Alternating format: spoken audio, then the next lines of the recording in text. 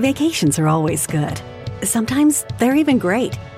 And Celebrity Cruises is about to ruin all of that. Because once you explore with us, you'll never want a vacation any other way. And with new Quick Caribbean Escapes, you'll never want a weekend any other way either. Celebrity Cruises. Nothing comes close. Visit Celebrity.com, call 1-800-CELEBRITY, or contact your travel advisor. Ships Registry, Malta and Ecuador. Life is a highway, and on it there will be many chicken sandwiches. But there's only one McCrispy. So go ahead and hit the turn signal if you know about this juicy gem of a detour. Hello. Welcome to another episode of I Weigh with Jamila Jamil.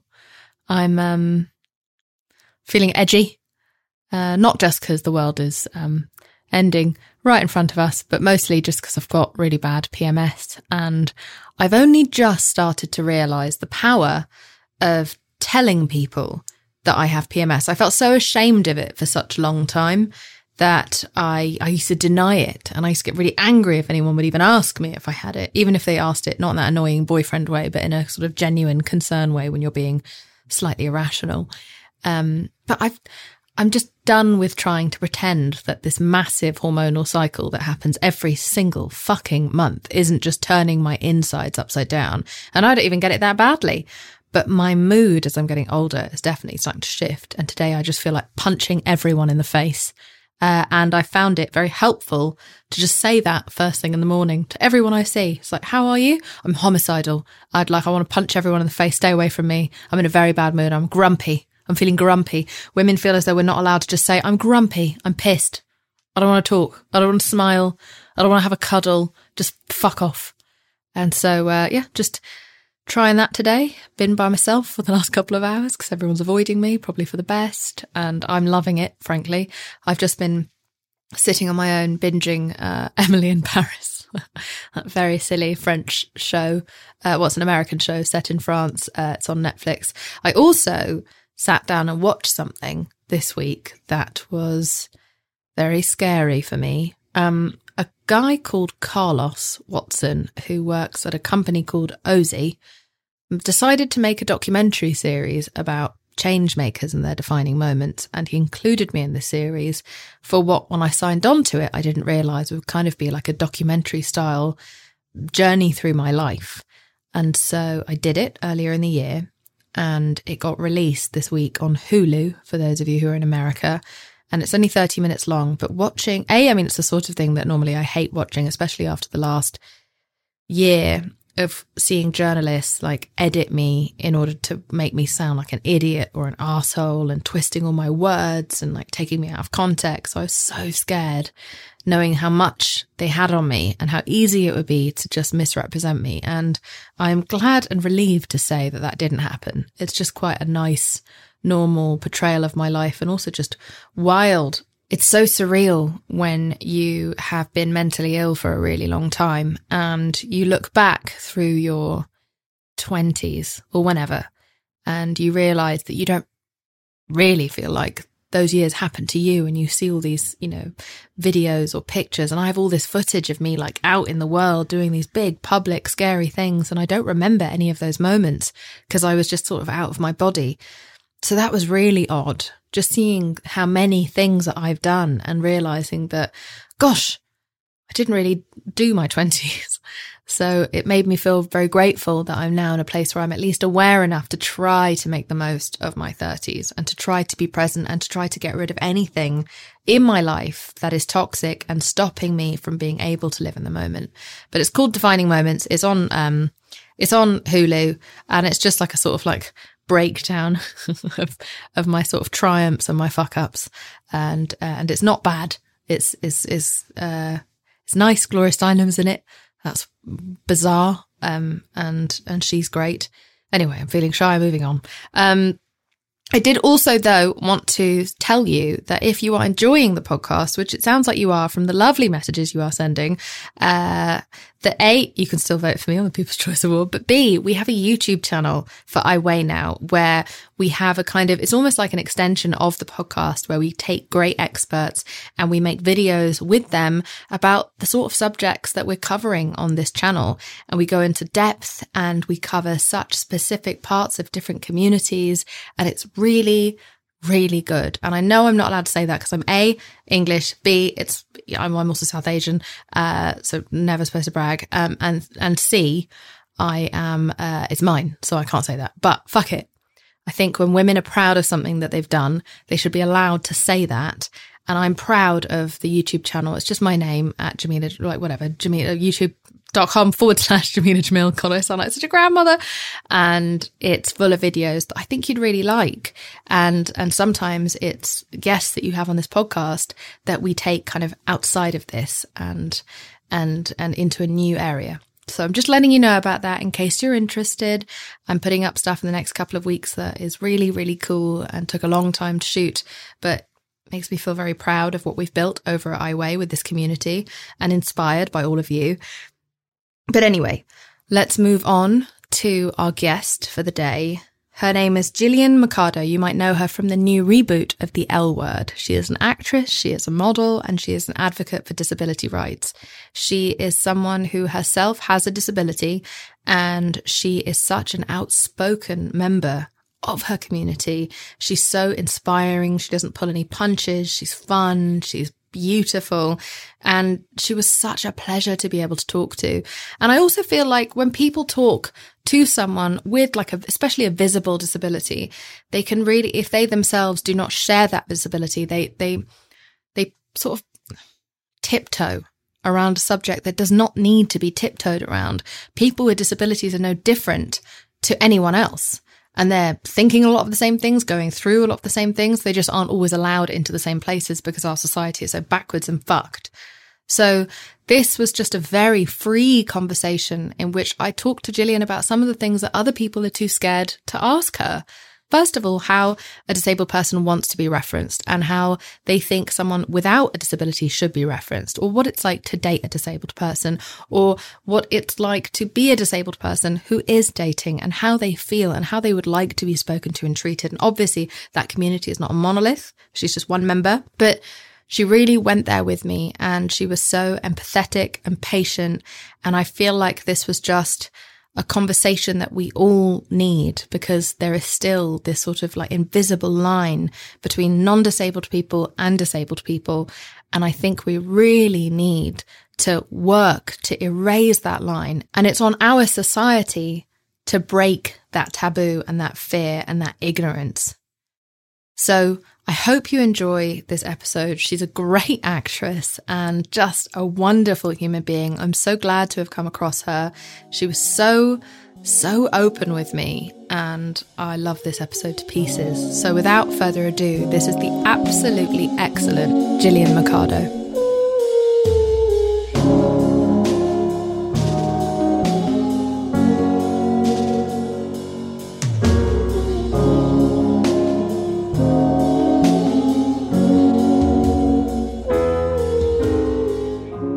Gillian Mercado, welcome to iWay. Hi, thank you for having me. I'm super excited to be here. Oh, I'm so happy to have you. And I've been researching you for the past couple of days. I just love so much of what you say and the way that you carry yourself in the world, the way that you guide people so unapologetically, and you are so thoughtful. And I so value your perspective. So I'm really thrilled to be able to sit down and have a chat with you. Oh my God. I'm already going to start to cry. Thank you. So I cry. I do my best. So for those of you who don't know, Gillian is a wonderful actress. You can catch her on The L Word, and also a model, an advocate, and a leader online. You and I talked about this before. I think a lot of people who don't exist within the disabled community feel awkward around disability, and they don't know how to approach it, and they don't know what is the correct word to say, what is an offensive word to say, what is the better option. And because people are almost so awkward around it, they don't even fucking ask. And so I thought, let's just get that straight out the way now. How do you prefer to be referred to? I am a disabled person. You are a disabled person. And when it comes to talking about people who do not have disabilities, what is your preferred term? a few of us in the community we've talked about this, and usually if each person has their own viewpoint on it. I like to say non-disabled because that's what it is. You just don't have a disability, whether it's invisible or not. Because the other terms, we feel like it's very like a cute way of saying disability without actually acknowledging that the person is disabled. You're talking about able-bodied.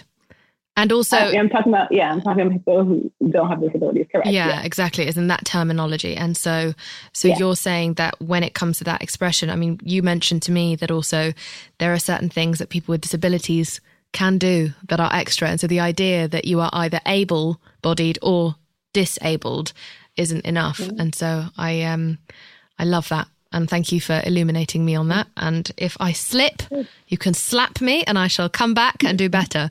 And I'd just love to start at the very beginning with you of your experience. You are one of the only people with disability who is in mainstream Hollywood, absolutely killing it in massive fashion campaigns. You are such a role model. You've been on the cover of Teen Vogue, and yours is the story that needs to be told so much more often, not just specifically yours, but the ones of your community. I've been speaking out about this for years. And so to actually be able to sit down and talk with someone about that experience and the way that the media erases it and the impact that has on society is something that's so important to not shy away from. And so I appreciate you coming on to talk to me about all of these things. Let's start at the beginning. Will you tell me your experience with your health and disability? Yeah.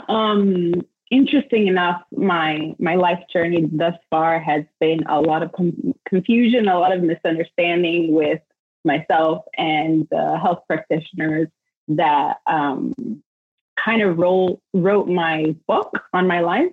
I was misdiagnosed when I was very young. They told my mom I had cerebral palsy at the age of 3, and I underwent so many exams. I can't even count right now how many exams I went through.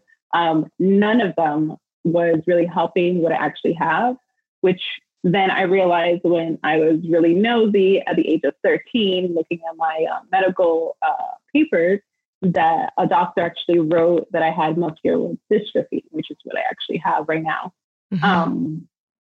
which really messed up my mental health because I thought I was one person and in reality I was another. And not that it ever affected me as far as like... you didn't carry shame around... Yeah. It was just like, okay, now I have I thought I had blonde hair, but I actually had brunette hair this whole time.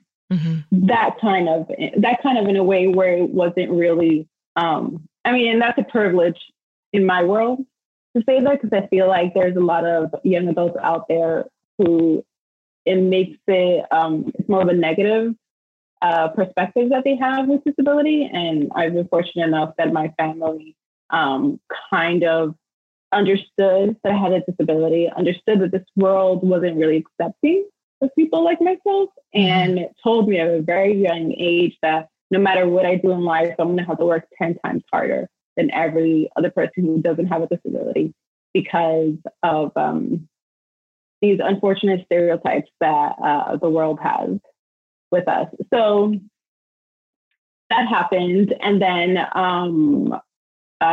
during my teenage years or so, I went into the actual realization that the world really hated me, and there was no representation, nowhere in media, nowhere in magazines where I used to forward at a very young age. And I went through a very, very dark time that really messed me up mentally because I just didn't see myself out there. And I thought that, obviously I, was a mistake to society, and that, and that I was a burden to society. And even asking for help for other people, I felt ashamed about asking for help, and I think that goes through a lot of people who have disabilities, mine pretty much all the time, because the world wasn't made for us in mind. It was made for people who don't have disabilities, and that really, really, which is why I'm so passionate about representation in the media, and just anywhere, to be honest, because I feel like if I would have seen someone like myself just doing the most ordinary fucking thing you can think of, like, somebody at a post office or something, who had a disability, I would feel like, oh, okay, so I really could do anything. But because, it's unfortunately stigmatized as a horrible thing, I've had people tell me to my face that, obviously something in my past life, this person obviously, like, I was like a criminal or like a horrible person, and now I'm paying for it. My God. You also told me that people would say really condescending shit to you, like, you'll be able to walk when you're up in heaven. Yes. Ugh. So I was going to say, a lot of religious people, whatever you believe, they say like the afterlife, they would tell me to my face that, like, don't worry, sweetie. Don't worry, sweetie. Everything is going to be fine because in heaven, you'll be able to walk. And I'm like, I'm living my best life right now. I'm pretty good. I don't know what's better that's going to be in the next life, but this life, I'm all right. But, it's, at the end of the day, it does really affect you, and it does really hurt, because then you're like, so my life right now is not valid to you? No. So I'm not worth anything right now, Exactly. And also, like, thinking back to all of the films, I had experiences with various disabilities growing up in particular. And I remember that every single thing that I would see, there are like 3 movies a year at best, the 1 movie a year I would see with someone with a disability, they were always dying really soon. And they were like bitter and angry and impenetrable and too proud. And then the person who didn't have a disability was, would fall in love with them, and then they would die. It was always this, it was all this just like tragedy. And also always played by fucking able-bodied actors. And they would do that for the clout of like, you managed to portray the role of a non-human, basically a disabled person. And so, it would be almost like a run for an Oscar for an actor to it's what play we someone. Call inspiration porn. Let's just put inspiration porn across my face here. And that's unfortunate. It still happens today.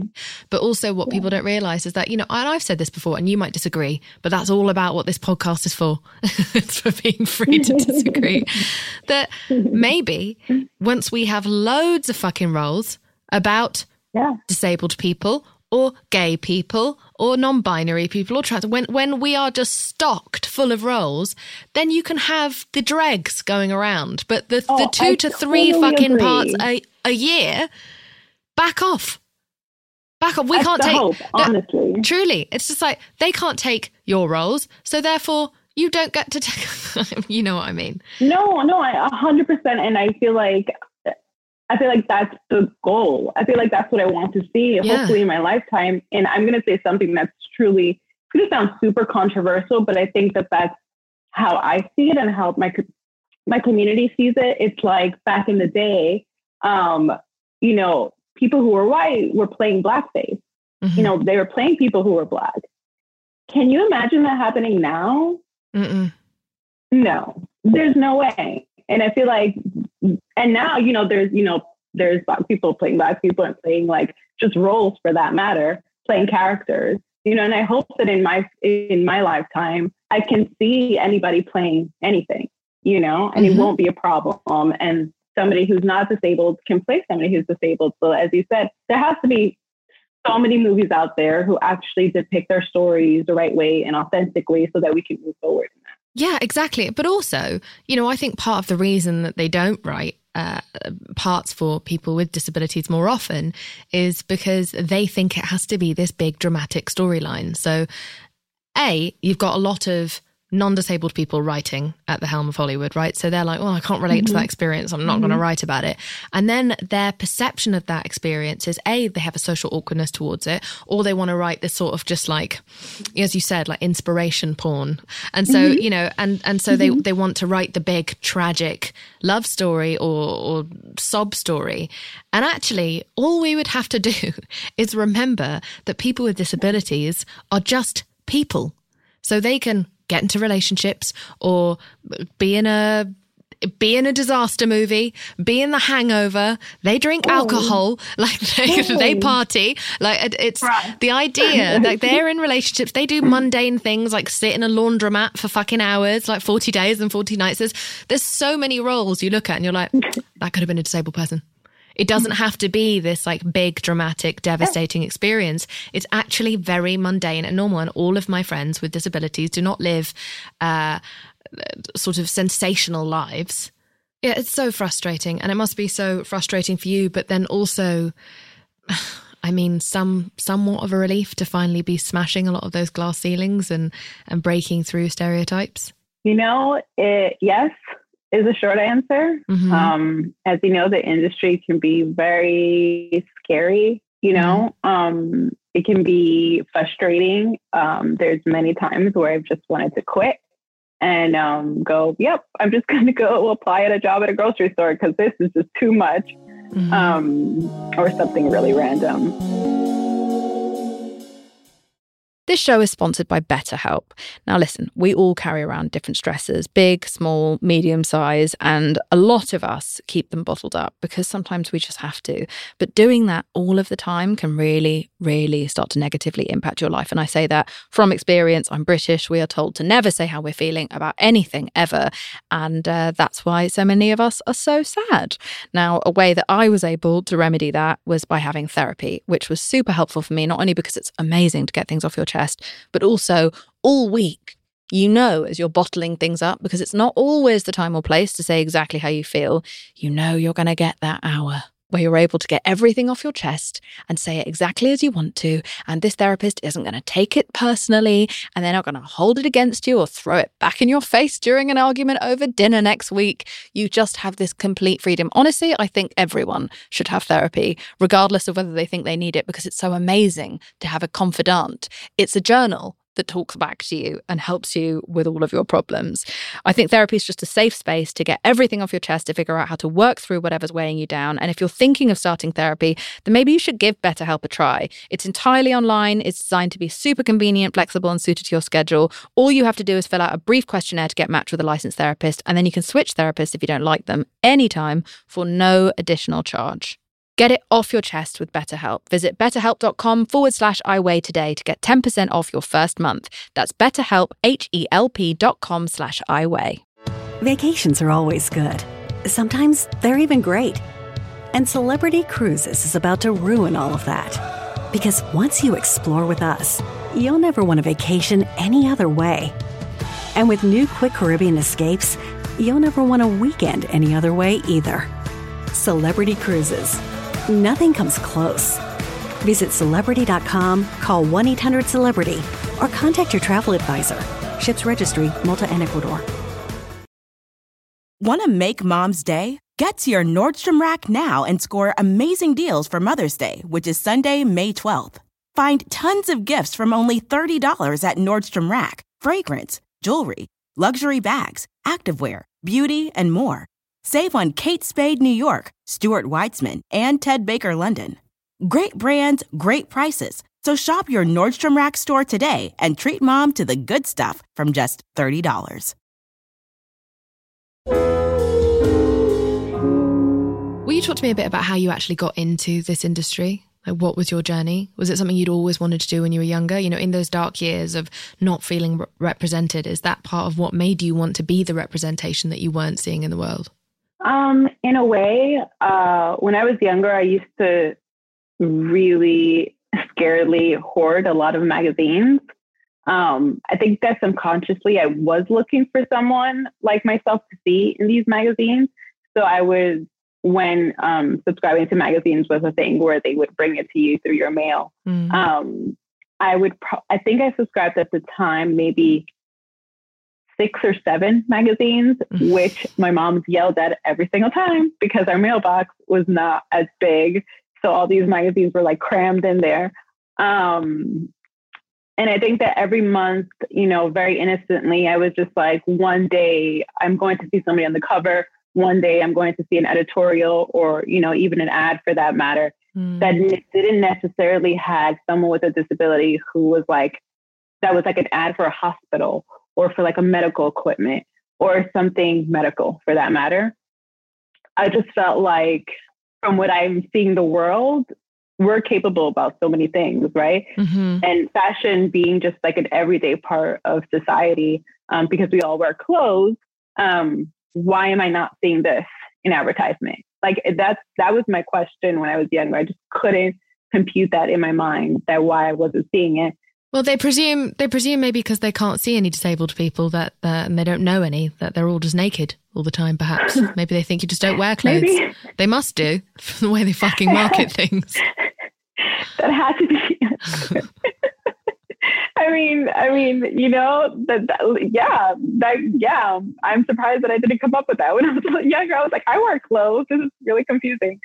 So I was just like, okay, maybe next month. And it came the time to pick colleges. And I went to, I was born and raised in New York City. Mm-hmm. And when I went to pick colleges, I remember specifically my mom telling me, whatever I do, make sure that I'm really happy. Make sure that it brings me joy going to work every single day, or, studying what I'm doing every single day. Oh my God, what a great mum. That's so wonderful. I know. Everyone needs that advice. I know. I mean, my mom was a very tough Latina lady, but there were a lot of great advice that she gave me when I was younger. And it's such a privilege to say that I had such a strong mom, even today. And she, gave me this specific advice. I remember because I was really confused because I didn't know where I wanted to go for college, because the only thing that brought me joy was fashion. Yet I was really worried that this world wasn't going to accept me the way I am, because my disability is very, very, very, very, very visible. You see my chair before you see a body. And I was just terrified that, I was going to go into admissions office and the lady would look at me and say, no. Sounds, insane thinking about it now, but that's what ran through my mind. And I was like, you know what? I'm going to do my best. I'm going to sign up to every single college I can think of. And if they say no, at least I know it's a no and I can move on with my life. But I was also I'm kind of really stubborn still. And I'm really, really determined. And I was like, I have to do it, because at least if they say no, I can prove that they said no. And it wasn't just me thinking, or assuming. And I love that, by the way. I love that. I live by that. Yeah. That premise that it's better to fail than to wonder what if for the rest of your life. I think it's so important. I think those are two of the words that haunt me the most when I've allowed my ego to interrupt my curiosity. And you find so many wonders once you do, like a whole new world just opens up. Great, we're going to have to pay for that song now. Thanks for singing it. No, I'm joking. But yeah, absolutely. I think it's so vital that people stop being so afraid of rejection. What was it like growing up with other kids? How were they towards you? Were you accepted? Did that kind of confidence carry you through? Okay.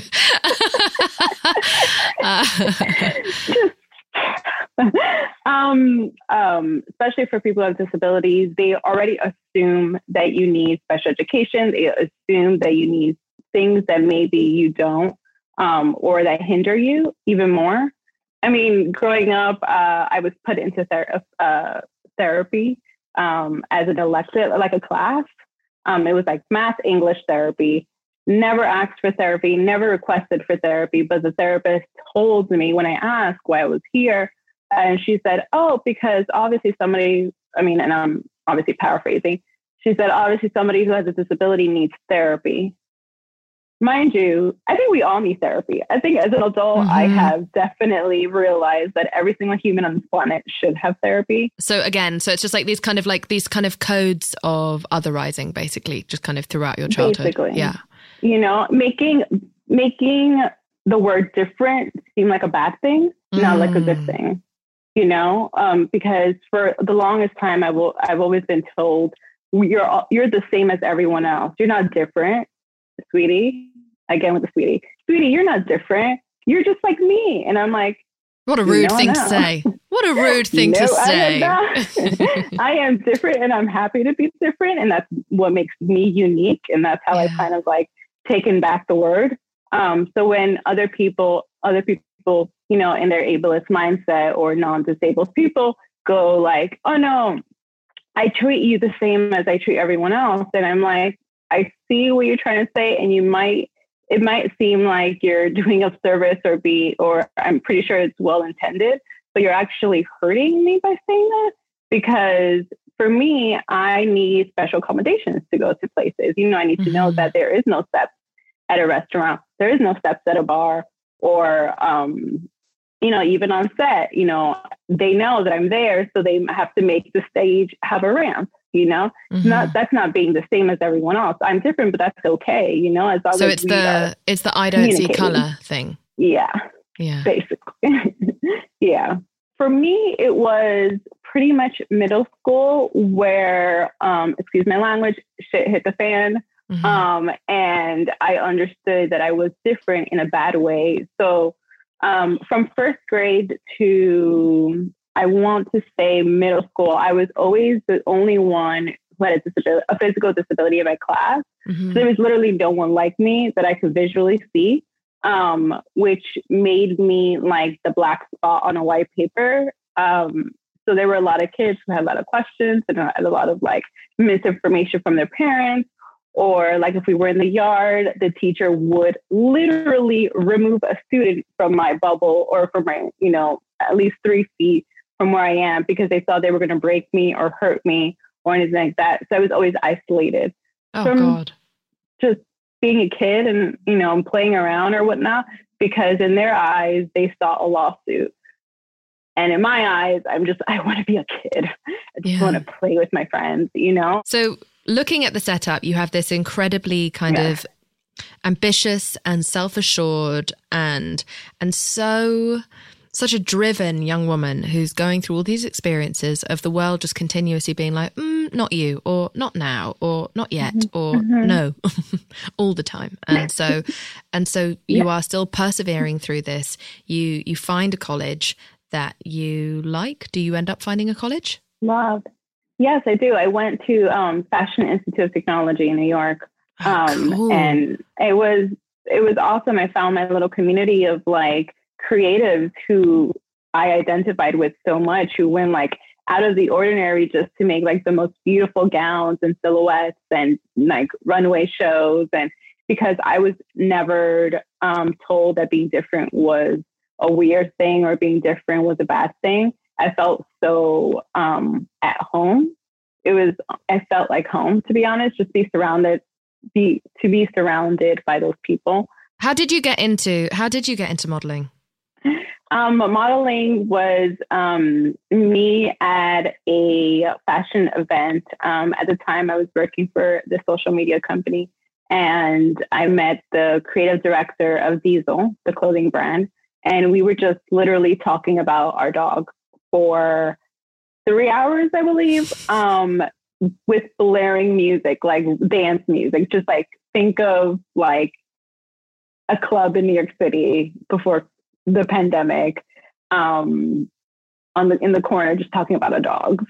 And we exchanged social media, and I saw that he posted that he was doing a casting call for the next campaign. And a friend of mine at the time was like, you should totally do this.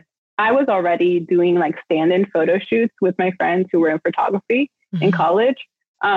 So I had some like familiarity of being in front of the camera. Sorry. And I was just like, all right, fuck it. Like, this could be fun. Like, this could be fun. Like, I thought this was just going to be like a one-time thing. I signed up. 2 or 3 weeks later, I got a call or email, I believe, from the headquarters of Diesel. And they're like, hey, you're on the running, whatever number to become the next Diesel model. And I'm like, wait, what? Is this real? Is this fake? Is this somebody? This is when like Punk'd was around. I was like, am I getting punked? What is going on here? This is spam. I did it. it was a worldwide campaign. And I can't even describe the amount of messages I got from random people who then found me on social media and were telling me, like, I thought I would never see something like this in my lifetime, for the fashion industry, to highlight somebody with a physical disability as a model on a campaign that had nothing to do with their disability. It was, you were just there as a model promoting clothes. And it sounds so basic, but it's so revolutionary because in hindsight, we just now celebrated, I believe in June, the 30th anniversary of the ADA. I am currently 33 years old. So from my birth to the age of 3, I had no rights. We as a community had no rights in America. We weren't considered anyone who deserves health insurance, a home, care, a say, anything.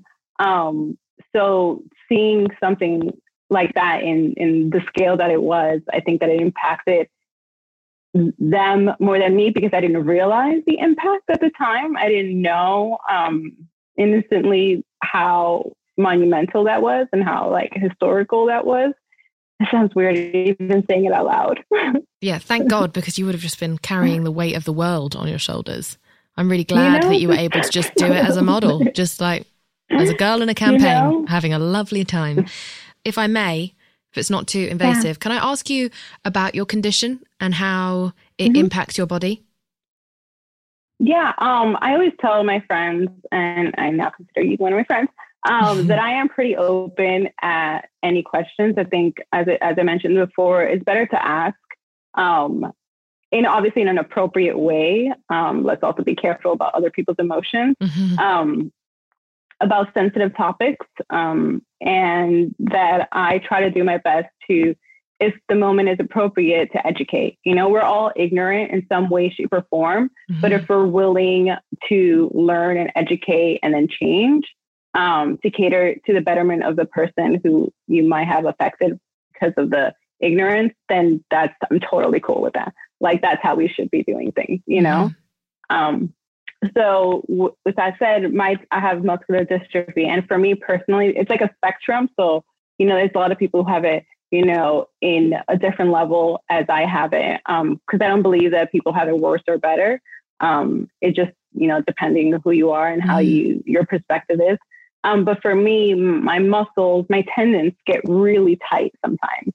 And for me, it kind of emotions affect it. So when I'm really happy or really excited or really nervous or really terrified and scared, my muscles kind of become super tense throughout my legs and sometimes my arms, where I can't do anything. Not that I am completely paralyzed, but in a way where I have to like literally close my eyes and kind of like meditate so I can relax. And it actually takes energy for me to do that. So that's how my disability affects me. In other situations, there are people that get their muscles deteriorate over time. And sometimes, unfortunately, they do pass on. But that hasn't happened to me yet. But muscular dystrophy, there's a lot of variations over for sure what it means to, or what it has for different people. One of the reasons that I asked is just because I think that that's an important lens when we're talking about what it's like to survive an industry where your hours are 4 a.m. to 7 p.m. Sometimes I have an invisible disability and I wake up in pain. I go to sleep swollen in pain every single day. And I find it challenging. And I have got significant privileges in what I am, what my body can allow me to do at times. So what is this industry with these kind of hours and these kind of demands like when you have an unpredictable, and is it painful? May I ask? Yeah, I mean, sometimes it is. Sometimes it's painful. For example, the way I describe it is like that it's like having a panic attack, but being able to like talk through it. Wow. So yeah. It's like your whole body is freaking the fuck out. Yeah. But you're able to act like nothing is happening at all. Vacations are always good. Sometimes they're even great. And Celebrity Cruises is about to ruin all of that. Because once you explore with us, you'll never want a vacation any other way. And with new Quick Caribbean Escapes, you'll never want a weekend any other way either. Celebrity Cruises. Nothing comes close. Visit Celebrity.com, call 1-800-CELEBRITY, or contact your travel advisor. Ships Registry, Malta and Ecuador. Life is a highway, and on it there will be many chicken sandwiches. But there's only one McCrispy. So go ahead and hit the turn signal if you know about this juicy gem of a detour.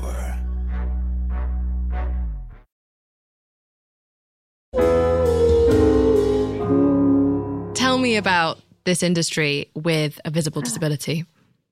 Yeah, it's it's a huge it's tough because I feel like when you're in a position when you're the only the only one representing your kind of community, it's very hard to kind of like have them understand that, there are needs that you need. There are, different acts that you need to like continue working or to do your job properly.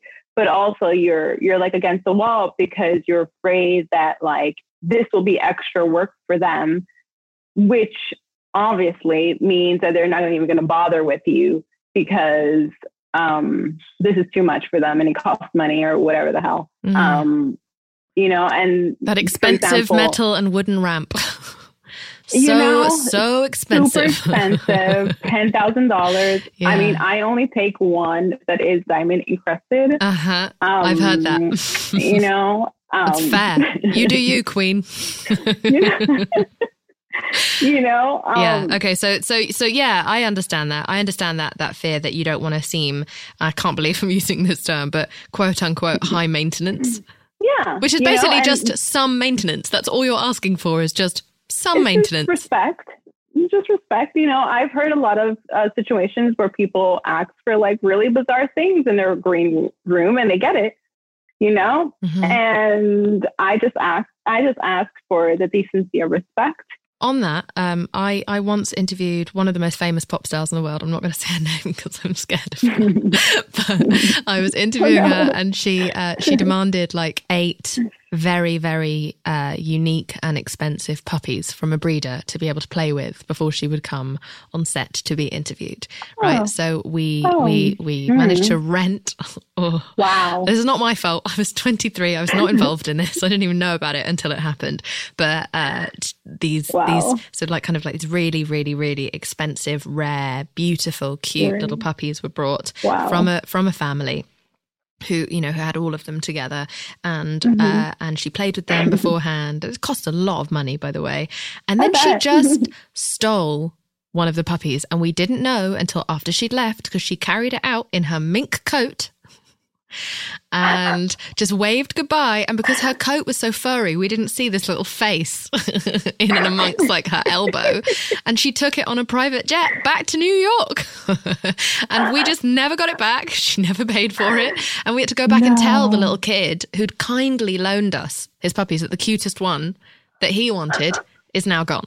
So A, I guess don't breed puppies. That's the moral of the story. But B, celebrities are high maintenance and nightmarish. And so I don't see why, I used to be, I had a company for a while where I was trying to create more access for people with disabilities in Britain. And then I moved to Los Angeles. And so I was like, okay, I'm going to eventually find a way to build up the power to start this again here. But I remember at the time, I must have gone to 250 venues across the whole of the UK, just asking them to create, just some sort of accessibility. And they would always tell me like, oh, well, we just don't have enough clientele to justify the reparation costs. And it's like, well, if no one can get into the fucking building, how are you going to know how much clientele you have?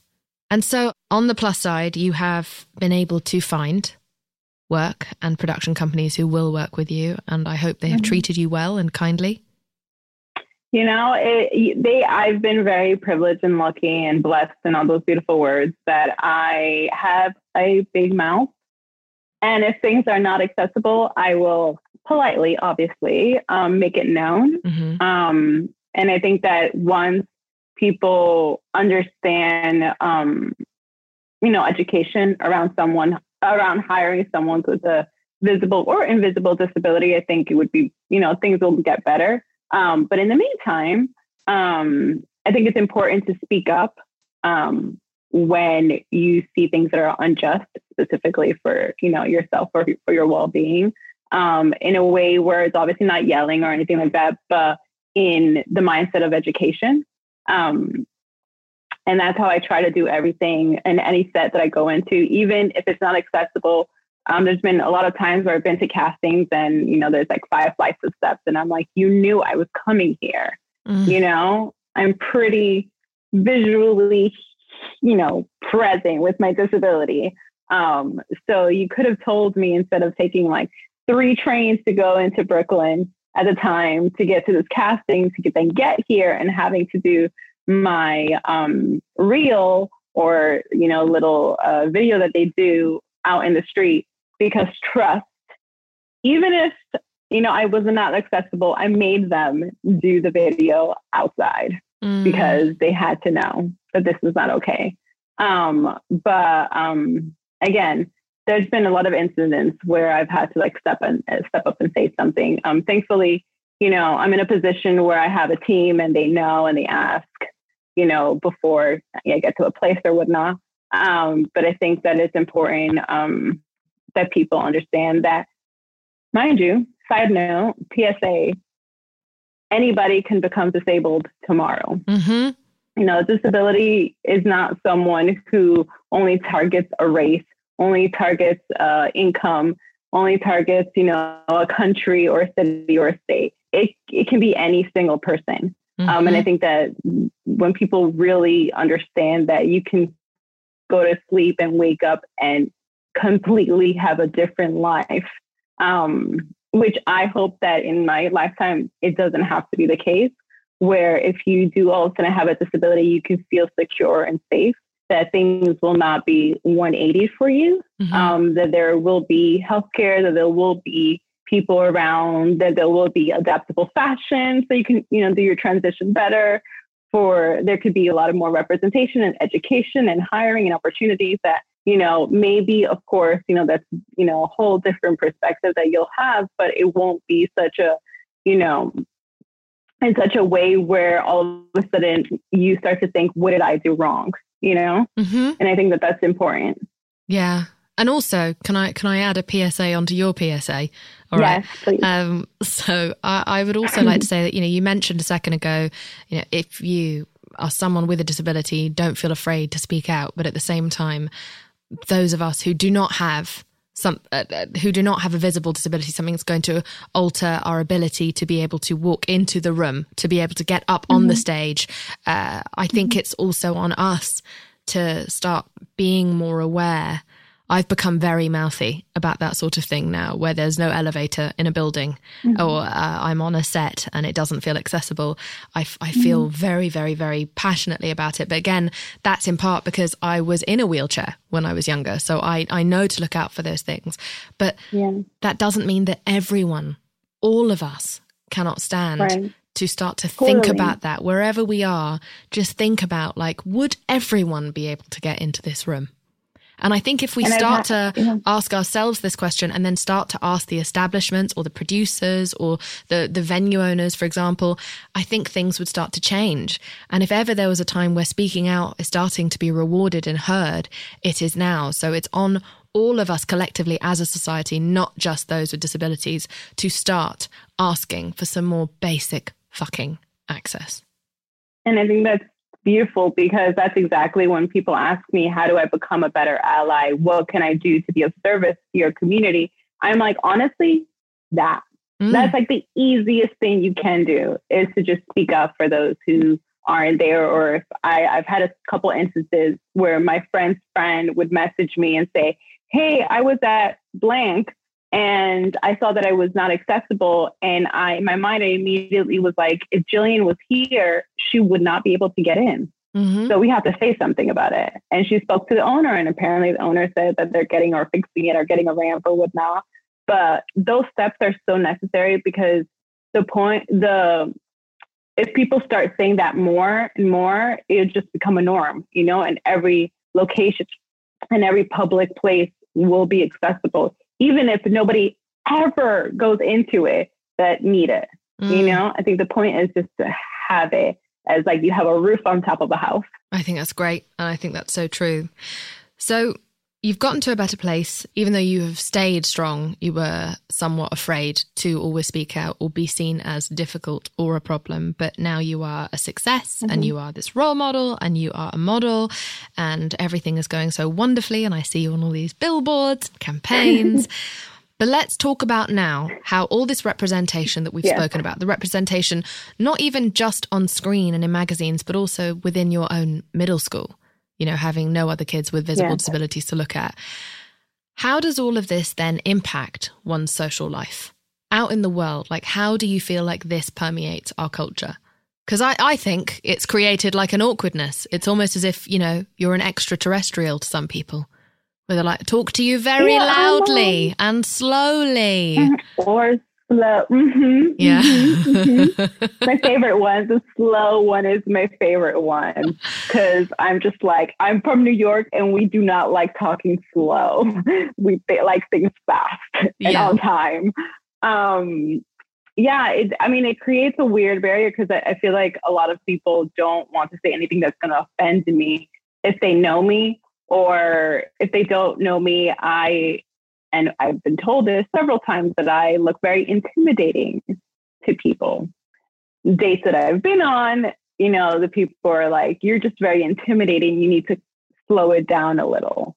And I'm just like, cool, so great, awesome. So, well, I don't know what you're doing on those dates. Are you just going straight for the genitals? You might be going too fast. You go, hi, nice to meet you. Straight for the genitals. No, it's fine. I'm crying here. No, not at all. I'm just regular. You have people who just kind of read so much into everything about you and they kind of decide on their own narratives based around you, because I guess imagination is all you have if you're not learning anything about a community and you're not seeing also the diversity within that community. They're not a monolith. Like, they all have different experiences. There are truly not as many differences as you would think. And I'm blessed to have many people with a variety of different types of disabilities in my life for me to be able to speak with some authority on the fact that this is just we're all the fucking same. We all just have different ways. But yeah, so do you feel as though people then, there's so many things that you've spoken out about before, like, talked about the kind of myth that disabled people should only date other disabled people. And able-bodied people are sometimes, you and I spoke about this, that able-bodied people sometimes might even be attracted to or be falling in love with a disabled person, but might be afraid of approaching them because they don't want to be considered fetishizing. Or weak. I've heard of that one. Why weak? What's that? I wish I can give you an actual definition, but I've through my life experiences, let's say, I've been told confessions of people being like, well, what would my family say? They would just feel like, I'm kind of being more of a caregiver. Like, I'm kind of like lessening themselves for dating someone who has a disability. Oh my God. Yeah. The list of shit that people say, I can write an encyclopedia. So what has been your experience with dating? You're a stunningly beautiful woman, but how's it been? Oh, honey, I try. It's the genes. It's been quite interesting. I think for me, I was very much a late bloomer, let's say. I definitely, it took a time for me to love myself just the way I am. I think that a lot of people who have physical disabilities are always told that they're not beautiful, that they're not worthy of love, that they will never find a partner, that they won't even have children or have a family because of lack of education on their part and ignorance as well. So it took me a long time to rework that and kind of remove all of those like negative words out of my brain and, you know, try to condition myself where, you know, I tell myself pretty much every day, even to today, how worthy I am and how there's no one like me and how, you know, amazing my perspective of life is. And that's just magical and beautiful in itself. And it takes a lot of work, a lot of therapy, a lot of, you know, journaling. And it's something that we should normalize right now. But so it takes me a long time, and I don't think I went on my first, you know, finding a date or being romantic till I was like in my 20s. Mm-hmm. I think I was like 21 when I first had like my anything romantic. Well, you could say it with less judgment because some of us were 22. Okay. Some of us were, some of us didn't get. I'm not judging. I'm just saying. Some of us just took a bit longer. Okay. So let's just calm down for a minute. You know, so many movies we have as in America where it's like love when you're like a teenager, you know, having your first kiss, having your first sexual experience. Everything happens when you're like 15 or 16 or whatever. And I was just like, hey guys, I'm 20 and I haven't touched a skin. So, I mean, cool, awesome. I just missed throughout that whole journey. I guess I'm never going to have that journey, which is so not true. But I've had a lot of interesting stories where people were very either cautious of me, of people not wanting to quote unquote break me without asking. And I think that consent is a huge part of it, where as it should be a part of any relationship. I learned that it's important to, you know, to have consent in every, you know, level in anything that you do, that both parties are on the same page. And I think for someone like myself who has a visible disability, when the world has always told, like, you need to kind of like shut down what you think is consent and make sure that they're okay before you're okay, because then if you let this person go, like there won't be somebody else who's going to give you that permission or that like love, because of the notion that people who have disabilities don't find love or don't have experiences. So when you do find that one person, don't let them go. Oh, yeah. Which is very problematic and horrible to even like have that thought. It's resulted in some unbelievably toxic relationships for my friends because they just have this feeling of time's running out. And this is also not just people with disabilities. This can also be people with different body shapes or, you know, hair. But it's one of those things that can lead you to putting up with so much shit that you don't deserve. I also think, you know, to be a little bit more graphic, to lean into this subject a little bit more, but the conversation around sex when it comes to people with disabilities, it's kind of, you know, just makes everyone kind of clam up, not everyone obviously, because some of us aren't completely ignorant, but it does make people feel very, very awkward and very, very shy, and almost like there's something supposedly virginal and infantile about someone with a disability, and they're so fragile that you'd break them if you had sex with them. And so I think that is something that we really need to debunk as a myth. Like, sure, someone might have certain fragilities, but, you know, I've got a dodgy hip. Reverse cowgirl. Not me. It's not happening. There's certain things that you're just going to have to ask me about beforehand, and I'm going to say no. 100%. And that's what I'm talking about, consent. You know, it's about having that communication, having that notion that it's okay and it should be normalized to talk about it freely with the person that you're going to, you know, be doing these acts with. So are you saying this in the kind of context of someone might choose not to have sex with you because they just presume you can't have sex, or it would be painful for you, or they would break you, or they would hurt you in some way? Correct. Yeah. Correct. And so you're saying we should just have the fucking conversation of like, hey, would you like to have sex with me? If you did, how would we go about making that really fun? Exactly. Don't say it like that, because it's the unsexiest delivery of all time. You know, my poor boyfriend. Some people might some people might think that, like the point is that you don't know, so let's get into it.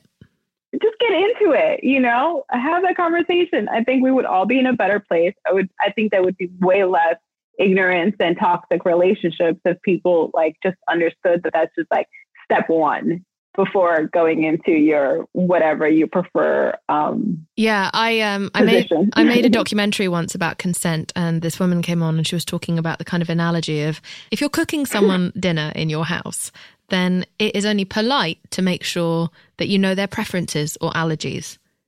And so she's like, why is it so weird to do something like that? Something vaguely in that area for something as important and special sometimes, depending on the encounter, but as something important as sex. But it's also intimate. It's intimate, regardless of how you feel about the person. There is an intimacy there, and so I think it's important to be at least as respectful regarding that as we are around a cooked dinner. That's what menus are for. Agree. So let's bring the menu into the sex, please. Thank you. And so, how do you address that with people? Do you kind of preempt that conversation of just like? Yeah, me personally, I make sure we're vibing. Obviously, this is like a step to dating Jillian. Scene. No, but I think this is helpful because I think some people don't know. And I think I so want them to know that this is we're just two gals talking about some sex. No. I just crack jokes all the time. But for me, and I obviously can only speak to my personal experiences, is that, I make sure we vibe and I make sure we have things in common, and that if it leads up to this magical moment, that we have the conversation before I even see the person. I make sure that they're in a comfortable space to talk about it, because it's so stigmatized, because it's so told like it's a horror to even bring it up. I make sure that they are in a comfortable position, that I'm in a comfortable position as well, mentally and physically. I like being in my room and on my bed to talk about it. Interesting enough. But I like having those conversations, and I'm like, okay, so if this does happen, I just want to let you know that you can throw me, that I will not break. Mm-hmm. So what happens will happen. And that if, things get either too rough or things get either too uncomfortable, like I'm telling you that I'm going to speak up, that I will stop whatever is happening. Mm-hmm. And I will say, you're hurting me, or, I may fall, or I may not feel comfortable with the situation. And did you say throw me earlier? I did. You did. What the fuck do you mean? Where's anyone throw? I don't know if I'm ready to be thrown. Also, I'm just too big. But where are you being thrown? Yeah, you mean the old bookshelf? Yeah. No, I get it. I love this mid-air shagging that's going on in your house. Throw me. No, that is quite hot. I love that. I wish that we would all do that. I talk about this so often. I bring this up at least once every 4 episodes. Like, let's get into the difficult conversations before we even meet. Let's not develop all kind of feelings and intentions towards each other without knowing that we are vaguely comfortable of some sort of conversation. I think asking someone before you've even met them, like, are you capable of having slightly potentially awkward conversations, or are you capable of having real deep conversations with me? Because if not, then jog on. Yeah, and I think I'm at a point of my life right now where I just don't have time for that. And if we're not on the same page, then be blessed. And I hope you have a great day. But I will be online and we will be cool. What advice do you have for non-disabled people out there who are maybe attracted to a person with a disability, or just, who maybe are afraid of entering into that dating space? What advice do you have for them? Tell the person you really dig them. Tell the person that, like, let's hang out and like, you know, get some coffee. I don't know what these kids are doing these days, but you know, just make it as, I hate using the word normal because what is normal nowadays, or when was it ever, like, who invented normal?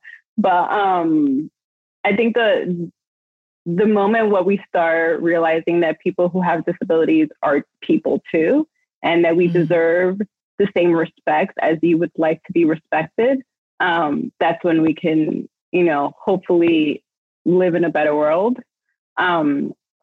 Because, you know, again, it's just been told that we're not supposed to have these things. We're not supposed to have these emotions or these experiences. Yeah, you're just a heroic sob story or an inconvenience, basically. That is the kind of, exactly. To put it incredibly bluntly, that is the way that so many people have been made to feel. And it's just such a, it's so ridiculous. It's so ignorant. It's so short-sighted. We're missing out so much. And again, not to like heroify all people with disabilities, but anyone who's been through something, more often than not, will come out of that with an interesting perspective and with substance and with a sense of kind of some stoicism. And this is not all people. Again, they are not a monolith.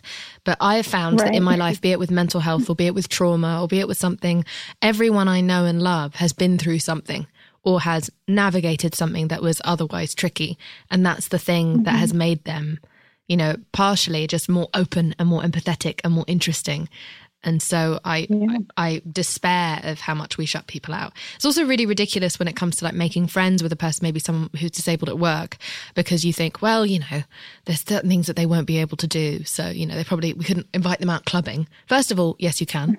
Second of all, second of all, it's fine if they can't go. Like, I don't go clubbing because I'm a miserable old fuck. So, you know, that doesn't mean you can't be friends with me. My friends just go clubbing without me because I'm a bit deaf. I don't like loud places and I hate everyone. So it doesn't stop people from asking me to be friends.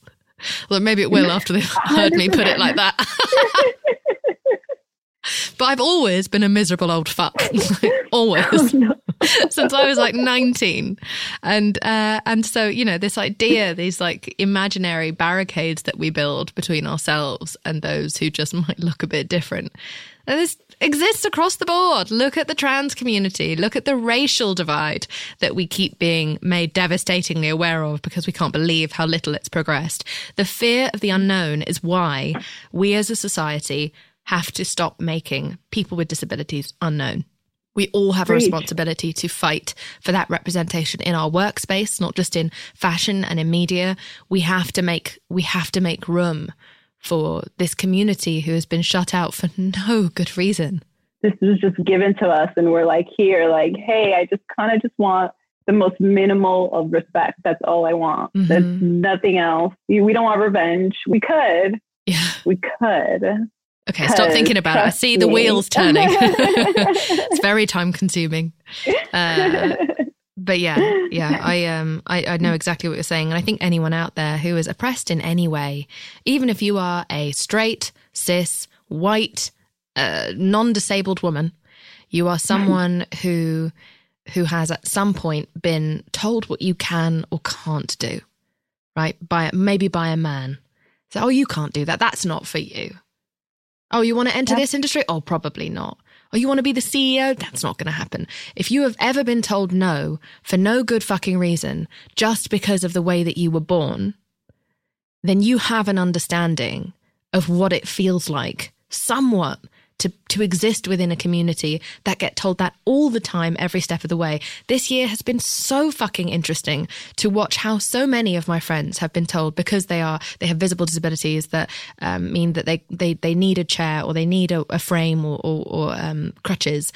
They've been told that they can't be hired and they've gone like 10 years without jobs that they were fully fucking qualified for because, well, you can't work from home. Unfortunately, you know, you wouldn't be able to keep up with work in our office and we can't run a company with some employees working from home. Boom, 2020. Everyone is fucking working from home. Whole massive industries surviving, some even thriving from home. Look at that. Isn't that amazing? All that Wow. while, literally, I don't know if we're ever going to go back to office spaces. I think a lot of businesses are thinking, why would I bother paying the rent? I think I'm so interested to see what happens when it comes to hires of people with disabilities, now that we know that it is completely possible. We just had to try. Possible. It was always possible. Mm-hmm. I'm so glad you brought that up. I'm like, I can cry. I'm so glad you brought that up, because that's just, I remember the second that everyone started working from home, and I was in my living room, in the middle of my living room, and I was just like, wow, look at that. Mm-hmm. Look at that. Look how easy that was. That was like a switch of a light. Yeah. Yeah. I think this whole time has been quite triggering for people with visible disabilities, just the way that, and I understand because it's new. People, a lot of people complained about lockdowns, like, being in my house all the time, or I can't go out. There are certain things I can't do. I can't go to the pub anymore. And you're like, yeah, that happens sometimes to millions and millions of people. That's just their existence. So may this year open everyone's eyes and make them realize more about people who are different from them. May we all, myself included, continue to be more accountable with our responsibility and our privilege, and stop missing out on fabulous people like you just because we didn't have some fucking wood and metal and courage. Yep. Could have said it better myself. Gillian, you're so wonderful. I wonder, do you have any words of encouragement for anyone out there just thinking, like, I know that within our iWay community, we have a lot of people with disabilities. Do you have any words of encouragement through what you've learned through such an extraordinary life story for those people out there who maybe are having a triggering, difficult year, or maybe they're coming to the age where they're about to start dating, or they're about to start socializing more if this pandemic ever fucking ends? I think I would probably tell them that, as cheesy and as corny as this is going to sound, that they are not alone. And I'm looking at the webcam right now. You are not alone. There is an immense, and I can't even emphasize this a lot, as much as I am right now, immense big community out there of people who love you unconditionally, who sympathize with you, who have so much empathy towards you, and have the tools to make you feel safe and make you feel wanted. And that, even though there's moments where you feel like you want to quit, where you feel like you want to run away, where you feel like, there won't be a no tomorrow, just know that, we are out there, and I'm including myself in it, that will do their best to help you, do their best to reassure you how amazing and beautiful your life is, and how even though, days can be difficult, and how if you want to cry, trust me, cry. I love crying sometimes. Just cry. I think we have to normalize crying, cry it out, write things down, but know that we are here for you. And also that even though social media can be a little scary sometimes with a bunch of people's opinions. And I don't know what you mean. I'm always fine. Yeah, I know you have a lot of great people who say lovely things to you, so many opinions. One big love fest. It's constant applause. It's actually embarrassing. It's really embarrassing. I wish I would just be criticized sometimes. Yeah, sorry, go on. To know that I found such a great community of like disabled activists, of just disabled people out there who are living their best life and who are educating the world because they choose to. Also, PSA, you don't have to educate anyone, especially nowadays. There's Google, it's free. Also, YouTube is free as well, where there's many people out there who are educators and who will, teach you. But know that there is a community online that is literally, the foundation is love and care and acceptance, and that you are not alone at all. Thank you. And before you go, will you tell me, Gillian Mercado, what do you weigh? I want to say I weigh my independence, my family, whether it's my immediate family or my chosen family, and my life. Thank you so much. I'm so glad you're here. Thank you for being so illuminating, and I will see you again soon. Thank you so much for listening to this week's episode. I Weigh with Jameela Jamil is produced and researched by myself, Jameela Jamil, Erin Finnegan, and Kimmy Gregory. It is edited by Andrew Carson, and the beautiful music that you're hearing now is made by my boyfriend, James Blake. If you haven't already, please rate, review, and subscribe to the show. It's a great way to show your support. I really appreciate it, and it amps me up to bring on better and better guests. Lastly, at I Weigh, we would love to hear from you and share what you weigh at the end of this podcast. You can leave us a voicemail at 1-818-660-5543 or email us what you weigh at iweighpodcast@gmail.com. It's not in pounds and kilos, so please don't send that. It's all about your you know, you've been on the Instagram. Anyway, and now we would love to pass the mic to one of our listeners. I Weigh. Hi, my name is Aiden, and I went from laying indoors every single day and having no motivation to do anything to getting up, making new friends, and getting out there and just enjoying life as it is. So yeah, that's my accomplishment.